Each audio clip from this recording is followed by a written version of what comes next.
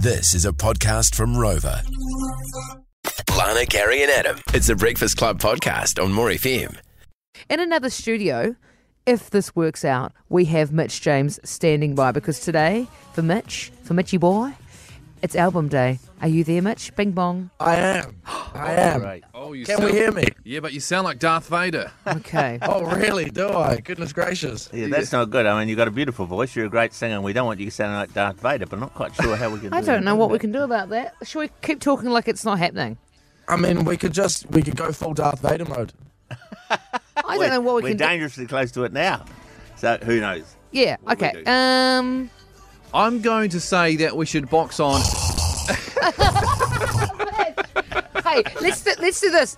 Oh my gosh, Mitch. Congratulations, it's album day. Yes! Hey! You know what we're going to do? Hey, Mitch, we're going to call your phone. Okay, we're going to call your phone. Wait right there. You hang there, man. Yeah, and we'll jump on the phone. Someone's also just texted him saying, don't forget too, it's also the Fast Five netball tournament in Christchurch this weekend too, which it is. Fast Five is very good. What is it? It's netball. Yeah, I know, but It's why like is it the called Fast Five? T20 equivalent of Of cricket. Yeah, for netball. Yeah. That doesn't help. Yes, Oh, it's hey, like we've got sevens Mitch for on the rugby. phone. What? No, but just listen to it. Hey, it's the fast version of netball. The fast It's like version. the sevens of rugby. It's like the T20 of cricket. It's Fast Five is netball. Yeah. Yeah. It's only that's 5 players. Let's just say yes, because I can't. All right, we got Mitch James Yay, here for Mitch. album day. Do I sound like Darth Vader still? No. No, No, you sound that's like Luke. way better. You sound like Luke We made it. Skywalker, and he's the good guy. Oh, that's music to my ears. Now, look, Mitch, it's finally here. We've got Patience, and we've used Patience because we've been waiting for new songs. How does this feel for you? Yeah, it's to be honest a lot of relief. It's been a long time coming and a lot of ups and downs on the journey. So I'm just super relieved and yeah, just stoked that everyone can make some of their own memories to this music. Do you ever feel like, Mitch, you've just been constantly hit with roadblocks? Like, no matter what, you've just been dealt all sorts of blows. Your own health, family health. Sometimes you like, really? Is this going on? I've got this to deal with now? It felt like that for a very long time, and it seemed like it was never ending, to be honest. So, yeah, to finally be here, like I said, it's just a massive relief, and it definitely felt like it was never ending for a bit there. So, hopefully, running this momentum into the future, we're leaving all those hold-ups in the past. We've spoken to you before, Mitch. I know there was a while there where you went and lived in Australia. That was the aim for you to sort of go further with your career. And a lot's changed since then. That was not good timing with COVID. And I know it was quite hard for you there, wasn't it?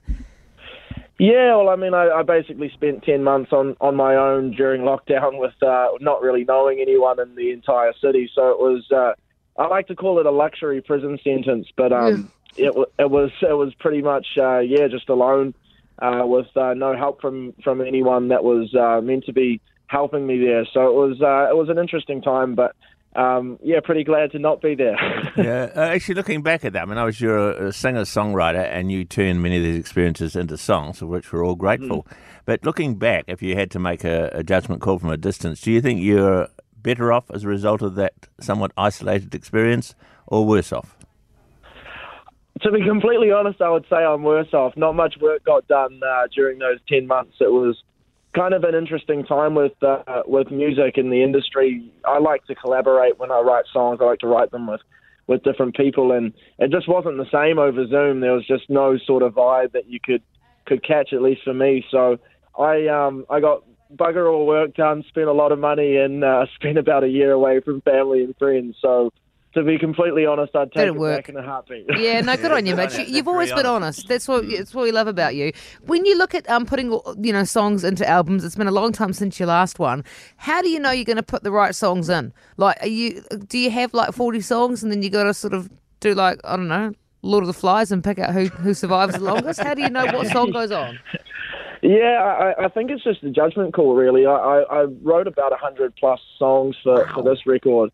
And, I mean, there's some songs that a lot of my fans would love that didn't end up making the cut. And then, you just have to, I guess it's what feels right at the time. And, at the time, it was probably about maybe like 10 or so songs that were in a category of like maybe. And so I basically had to pick 2 out of 10 that were from the maybe category, and I felt really, really strongly about the other 8. And then, those 2 were from a very long list. So it basically is just what feels like it fits in whatever message you're trying to portray with the album. And so with this one, it was basically just honesty and vulnerability. And so there was a couple of songs in there which talk about some very personal stuff that I hope can relate to other people. But I felt like that was the theme I wanted to go for this album, so that's why I chose them. Yeah, well, Mitch, while you're here, would love some wee advice, because my daughter, she's getting into the singing world at the moment. She hasn't written this song. She's decided to sing this herself.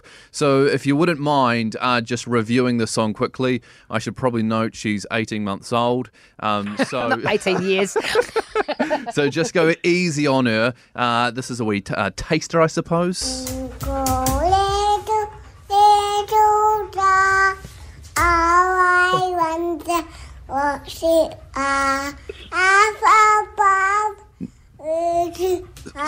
So obviously, you know, she's still got a bit to... It's a cover version. She's still singing. I